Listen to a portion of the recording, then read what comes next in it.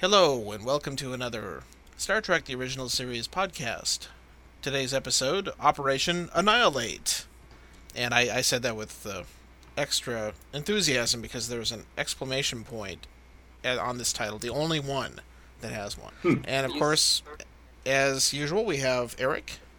Hello. And Rob. Hello. So, this is the end of the first season.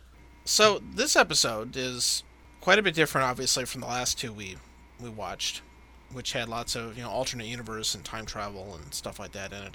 This is a pretty straight ahead Alien Invaders type movie, which I'm sure we'll talk about later. Is not exactly original, but it's a lot of fun. It has actually some good character stuff in it, especially Spock gets to really do some good stuff here, and I think is really well paced. It has some interesting science fiction monster concepts, and I think we'll have a good chat on this one. And of course, we always, at least Rob and I, always refer to this as the flying pancakes episode, due to the way the little cell organisms flying around on wires look like. Although they kind of look also like bloody omelets or something like that too. Yeah, they look more like omelets, I would say. Yeah.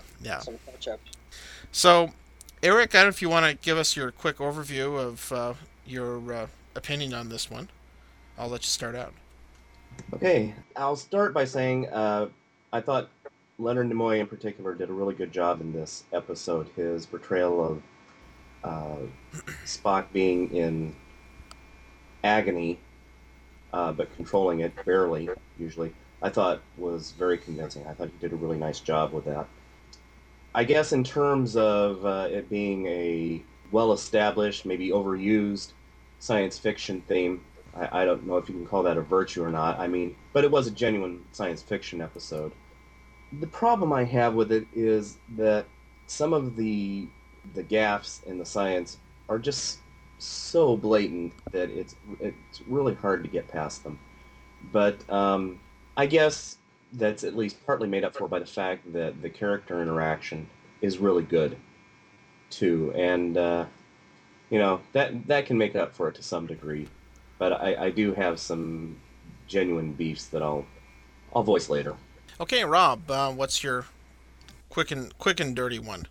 I agree with you that the pacing is great. The way that the mystery unfolds is fantastic. I mean, it just the beginning when we see the ship flying into the sun because they're trying to get rid of the creatures is great. Very suspenseful, and it's all built up very well, very effectively.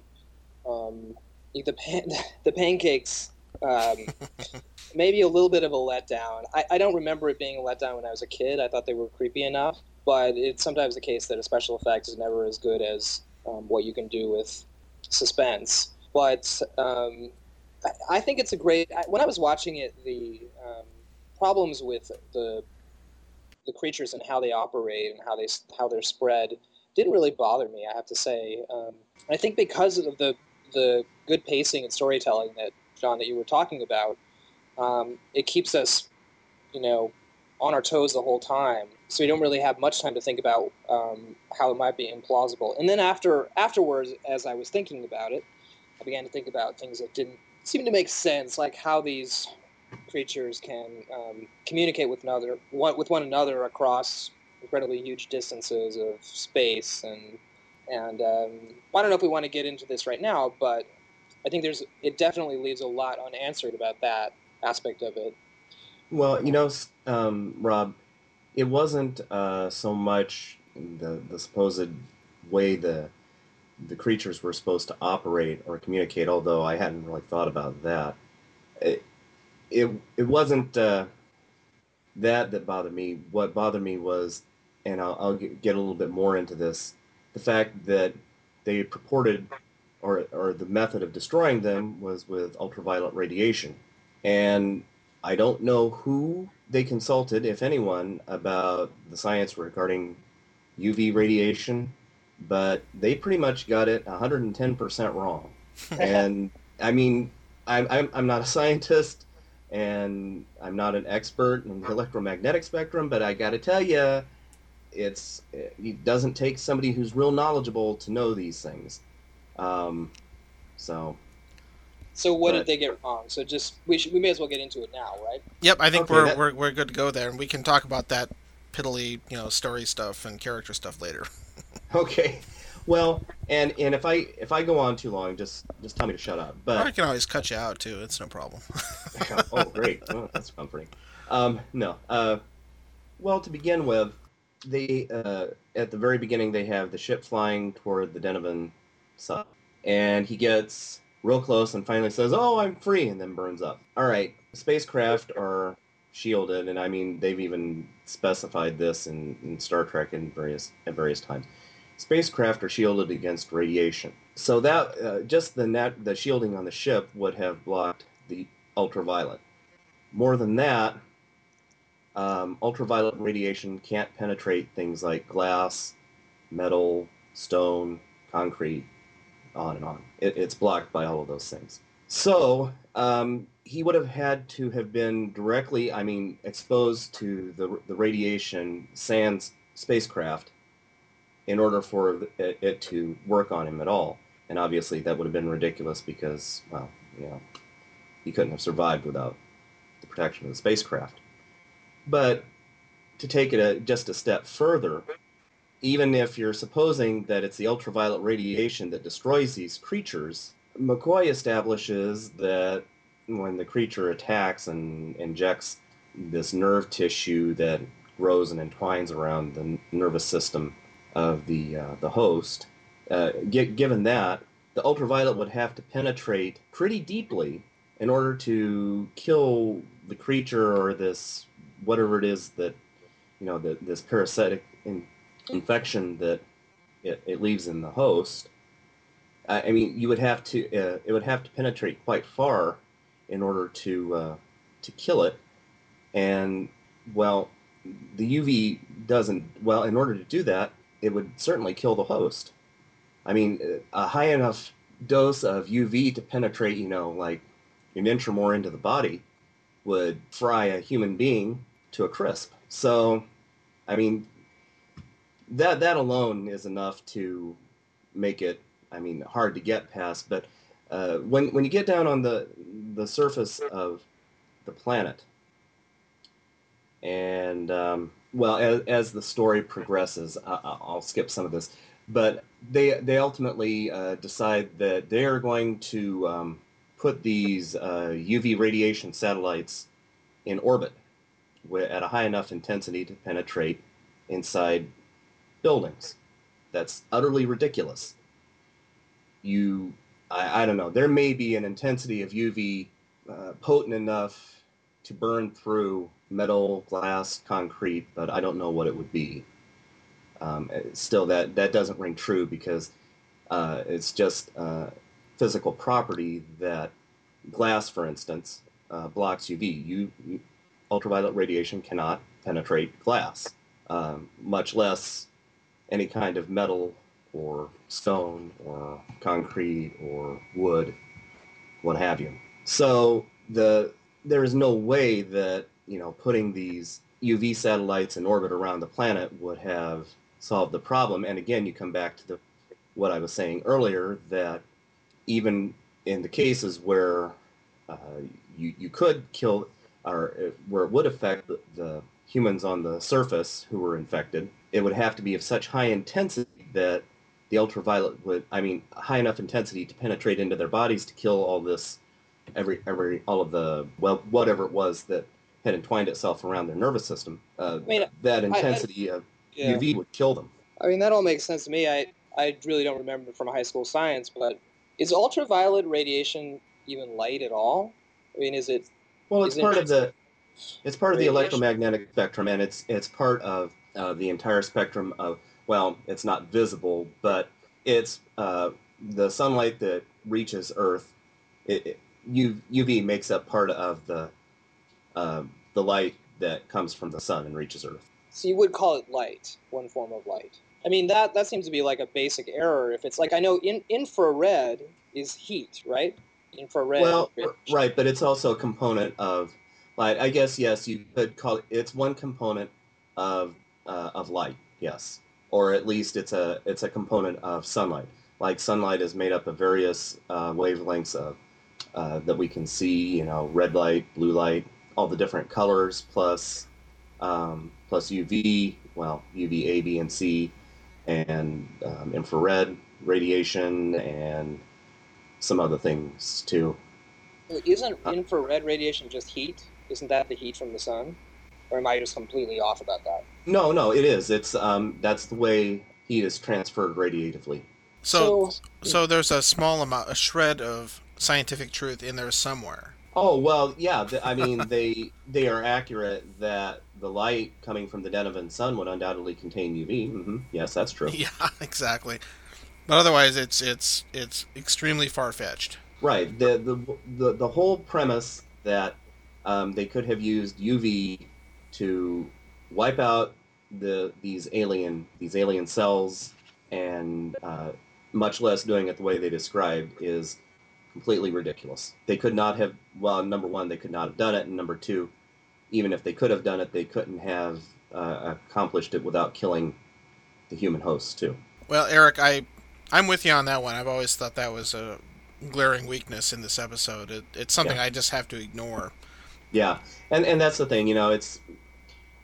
It's like many other episodes, and a lot of other science fiction, both in movies, TV, and in books. Have to you have to suspend disbelief to a certain degree. The thing that bothered me about this one is it's so blatant. I mean, it just totally ignores some basic science that it's really, I don't know. It's harder in this one for me to just overlook it. So it's actually detracting to the point of being distracting for you on this one. I can usually I can shut off that voice in my head that's telling me wrong, wrong, wrong. But it's not one of my favorite episodes for that reason. Yeah, I understand that, and I think that I can't really add anything to that. I think it's a great breakdown of why the science in this particular science fiction is kind of bogus. But Right. yeah, there are some good things in it though, and the part that I always roll my eyes though is the whole satellite penetrating buildings from orbit thing, where somebody could be hiding within an enclosed building and still be cleaned up, so to Right. speak. Yeah. Yeah, that seemed extremely ludicrous. Yeah.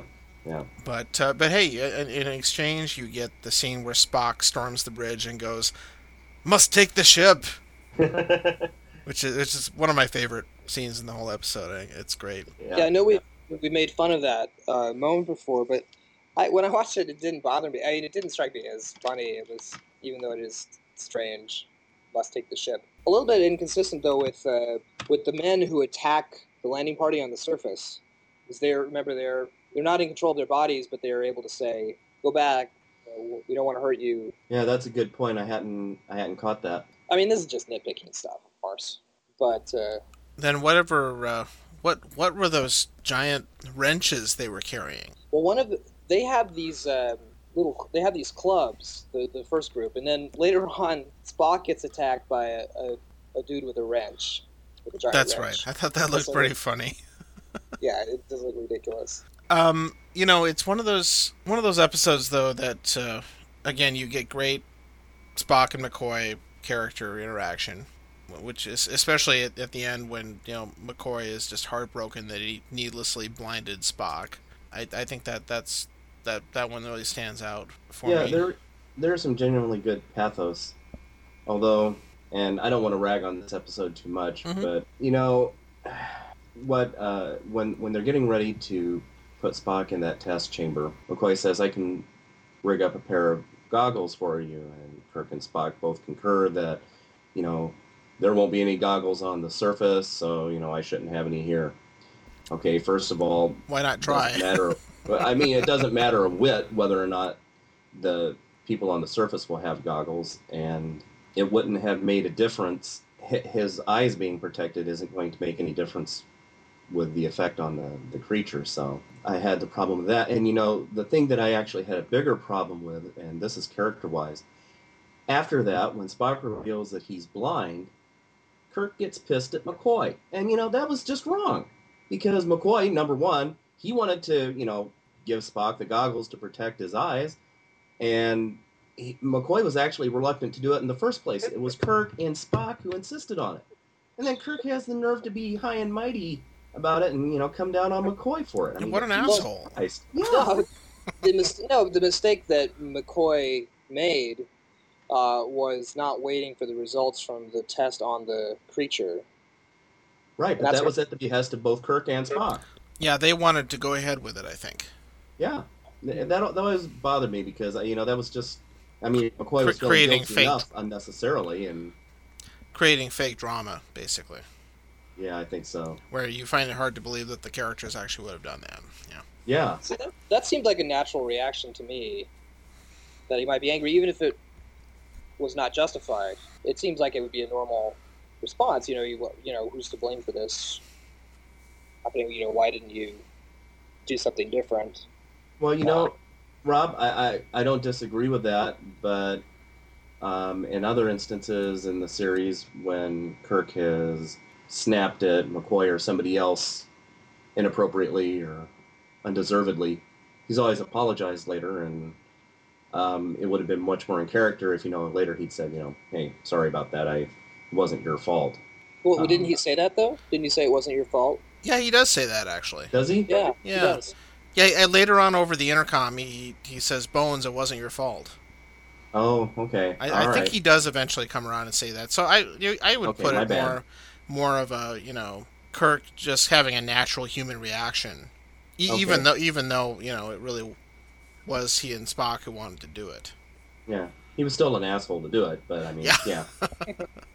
That's great. Since we've had a trend of or pattern of doing this lately, why don't we talk about the overt, social political tone of this episode, which I think should be pretty obvious. But Rob, do you want to jump in on that one? Sure. Well, as you know, my theory of Star Trek is that it has generally two themes that come out in every episode. One is, not that both themes come out, but that at least one or the other do. One is the Cold War is, reflected in the Federation being like the United States and these planets being like third world countries, or certain different manifestations of the communist menace, and creatures or other phenomena that the Enterprise encounters. And the other theme is of how do we deal with the counterculture? How do we deal with the divisions in society in the late 60s? And I think that this falls into the first type of communist menace theme, and that goes back to the 50s with movies like The Invasion of the Body Snatchers, and so it's definitely very much in that tradition. I think these are fascinating. If you get past some of the scientific problematic issues, I think it is sort of a fascinating concept that these are individual cells of one organism that's spread out over space, that its only purpose apparently is to expand. It doesn't seem to have any other goal, but it's obviously intelligent enough to know how to co-opt its prey for that purpose. So it's like a strange sort of, cancer or something. Which is very creepy. Yeah, it's definitely got that red menace aspect to it, doesn't it? Yeah, sort of, analogous to the vision of communism as being this sort of thing that invades and makes everyone the same, Yeah, I'm glad you brought up the 50s movie reference, like the Pod Peoples type thing. Right. Because that's obviously a big inspiration here. That these organisms are going to take over everybody and make them build ships and all that, like they say in the episode. I think also another interesting thing was that they chose to write in a Kirk's brother business in the episode. Yeah, that is interesting. He was introduced. George Samuel Kirk's older brother, was introduced in What Are Little Girls Made Of earlier in the season. That was one of the early episodes. And I think it was nice that they brought that back in. I think it is kind of a shame, though, that they killed him off, though, because that would have been, I don't know, it would have been kind of interesting to have been able to do a little bit more with that, because you could have revealed a little bit more of, through him, they could have revealed more of Kirk's backstory, and seeing him interact with an older brother would have, I think, been very interesting, because obviously, there would be significant history there, and, it could be a source of conflict, it could be a source of, well, a lot of interesting, things, but they chose to off him, so, oh well. I was wondering, Eric, whether Kirk's nephew ever shows up in any of the other Star Trek literature. I know he doesn't show up in any of the series. I'm assuming that maybe there's an episode of Deep Space Nine or something that I haven't seen, or Enterprise. No, he never shows up in any televised Trek that I know of. It seems to me that he appears in one or more of the books, but there are so many of them, and it's been so long since I've read a lot of them that I don't remember specifically. But no, he doesn't make another appearance, although the actor who played him, Craig Hundley, is also in the third season episode, And the Children Shall Lead. He plays Tommy Starnes. Right. So, I mean, the actor shows up again. Interesting. I also, one of the things that occurred to me, actually, when I was watching this, was that if this particular plot had been superimposed into a Next Gen episode, there would have been a great debate about whether they need to try and communicate with the creature and, do something before just off and destroying it. Yeah, that's true. Because that doesn't even come into play. I mean, this is potentially an intelligent form of life, even though it's killing everybody. There's no question that they have to destroy it. Well, I think because they established early on, and that may be one reason for having Kirk's family be part of it, is they set it up as something that's too dangerous to mess around with, And I think that... Oh, I agree, yeah. But I think in a Next Gen episode, if you had something like this that was this dangerous, they probably wouldn't. I mean, they might. I mean, you're definitely indicating a difference in philosophy. But I do think that they do, contrast it with The Devil in the Dark, right? Yeah, very true. Where I guess that's a creature that has killed people. But it's not... the different... Not entire civilizations, yeah. Right, and it hasn't killed some of Kirk's family, and it's not occupying people's bodies and making them do stuff. Right. So... Yeah, the threat is entirely different. But, comparing it to Next Gen premiered 20 years after the original series did, and I remember reading in various places that, Roddenberry's take on it, well, just about everything had changed as he'd gotten older, and, the whole having families on the ships and more of a pacifistic approach to things was... I think the way he described it was that he just matured, or had got soft. Yeah, well, he kind of grown out of his fiery youth, I guess is the way to put it. But yeah, it's hard to say. It seems unlikely that Picard would have been quite as adamant to find a way to kill them immediately. But or they would have had some kind of discussion written into the episode about it. Yeah, I think that's likely.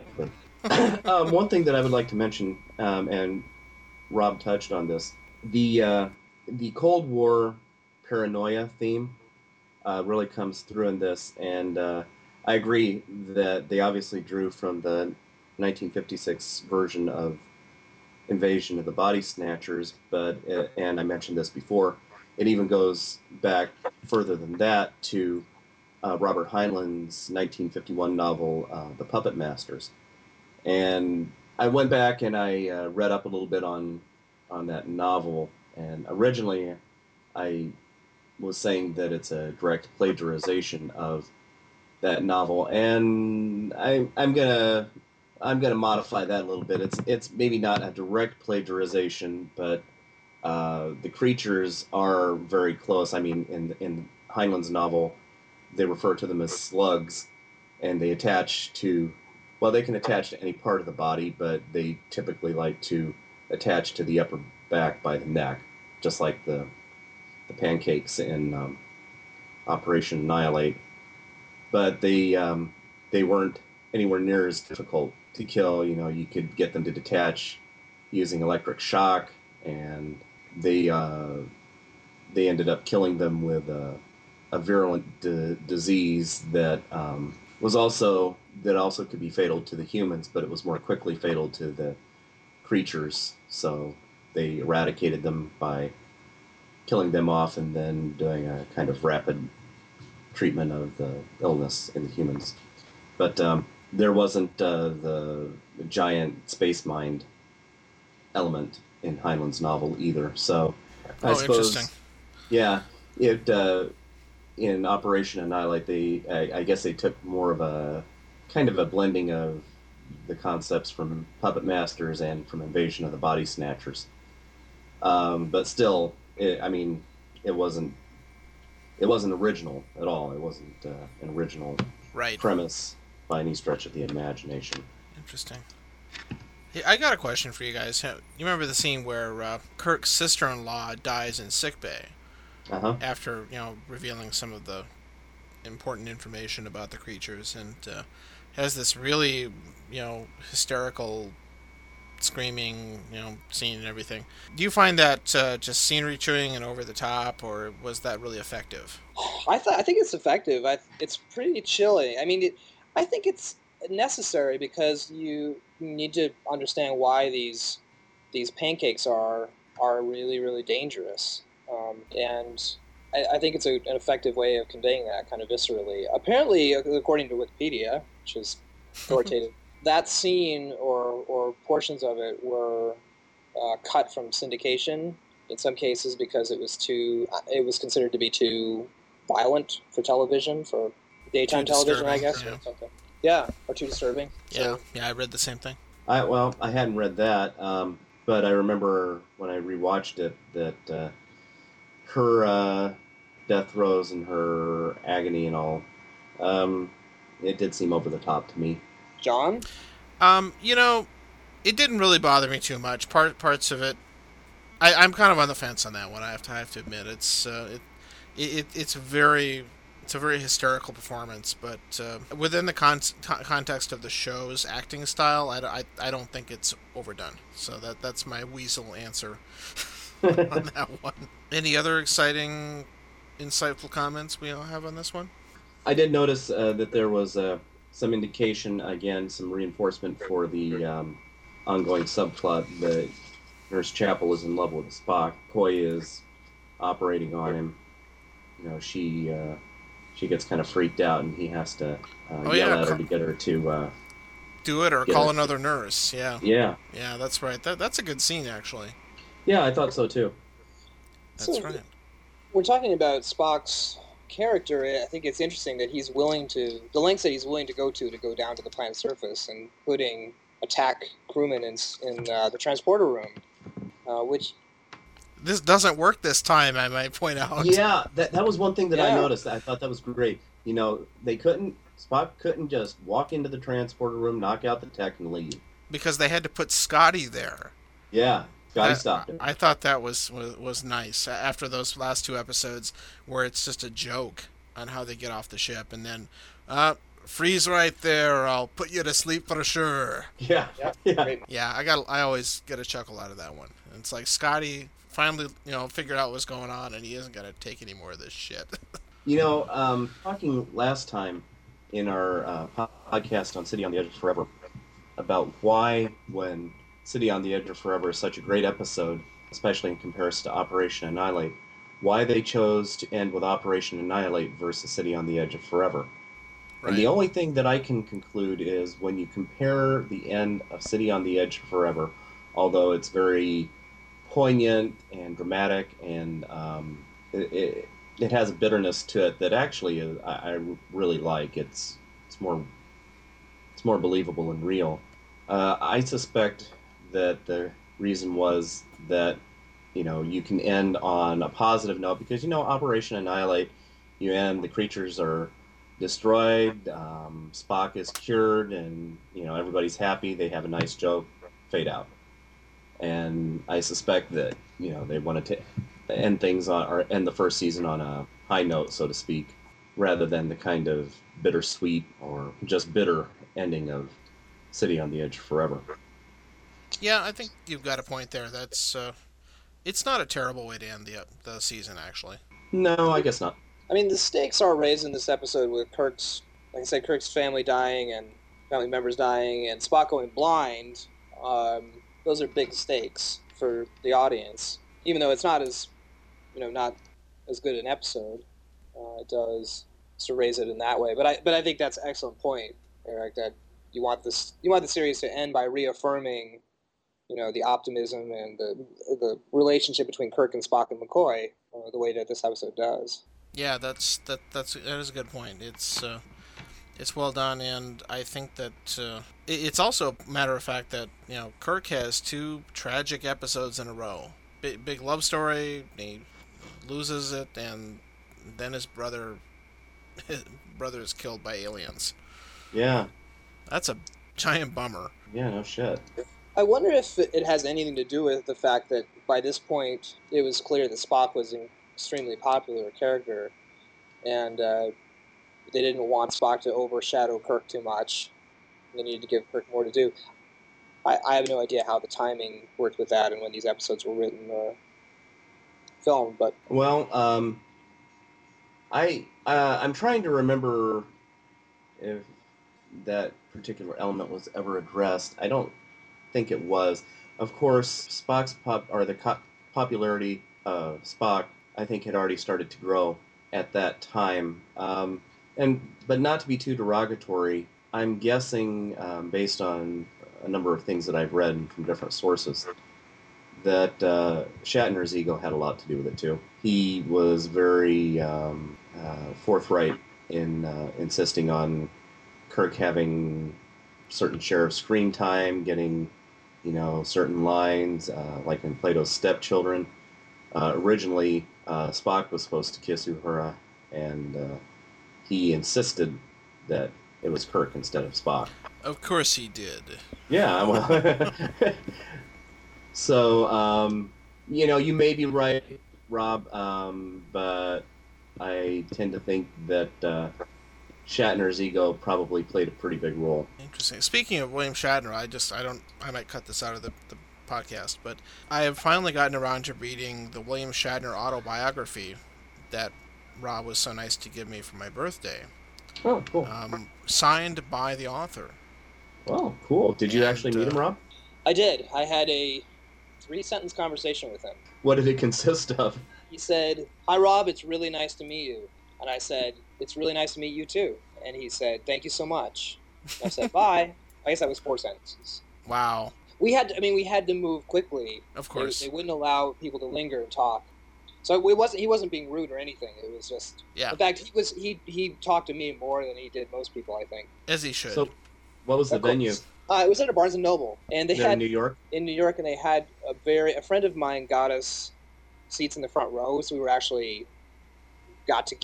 among the first people getting our book signed. But they had all these really strict rules, like nobody could wear any costumes, nobody could... I think they had... Yeah, he would only sign the books in one way. He wouldn't give you any special, he wouldn't write any special messages or anything. He would only sign this particular book, etc., etc. I'm sure this is all completely normal for celebrity book signings, but... And I've actually enjoyed reading it. It's fun. It's definitely got this ironic, tone of voice to it, and it's been really interesting reading about his early acting experience. Definitely. Yeah, it's really definitely worth reading, Eric. And I would have gotten you a signed copy too, but I was only allowed to get 2. So. Oh no, that's fine. I'll borrow John's next time. I was just saying I'll borrow John's the next time I'm in the city. Yeah, it's a very entertaining read. I gotta say, I'm following that up with this book about famous Hollywood flops, which has also been really fun to read. I guess this will wrap it up for us this time. For any of you who listen, thanks for listening, and I'm going to sign off, and have a good night. Good night, all. Pass the syrup, and good night.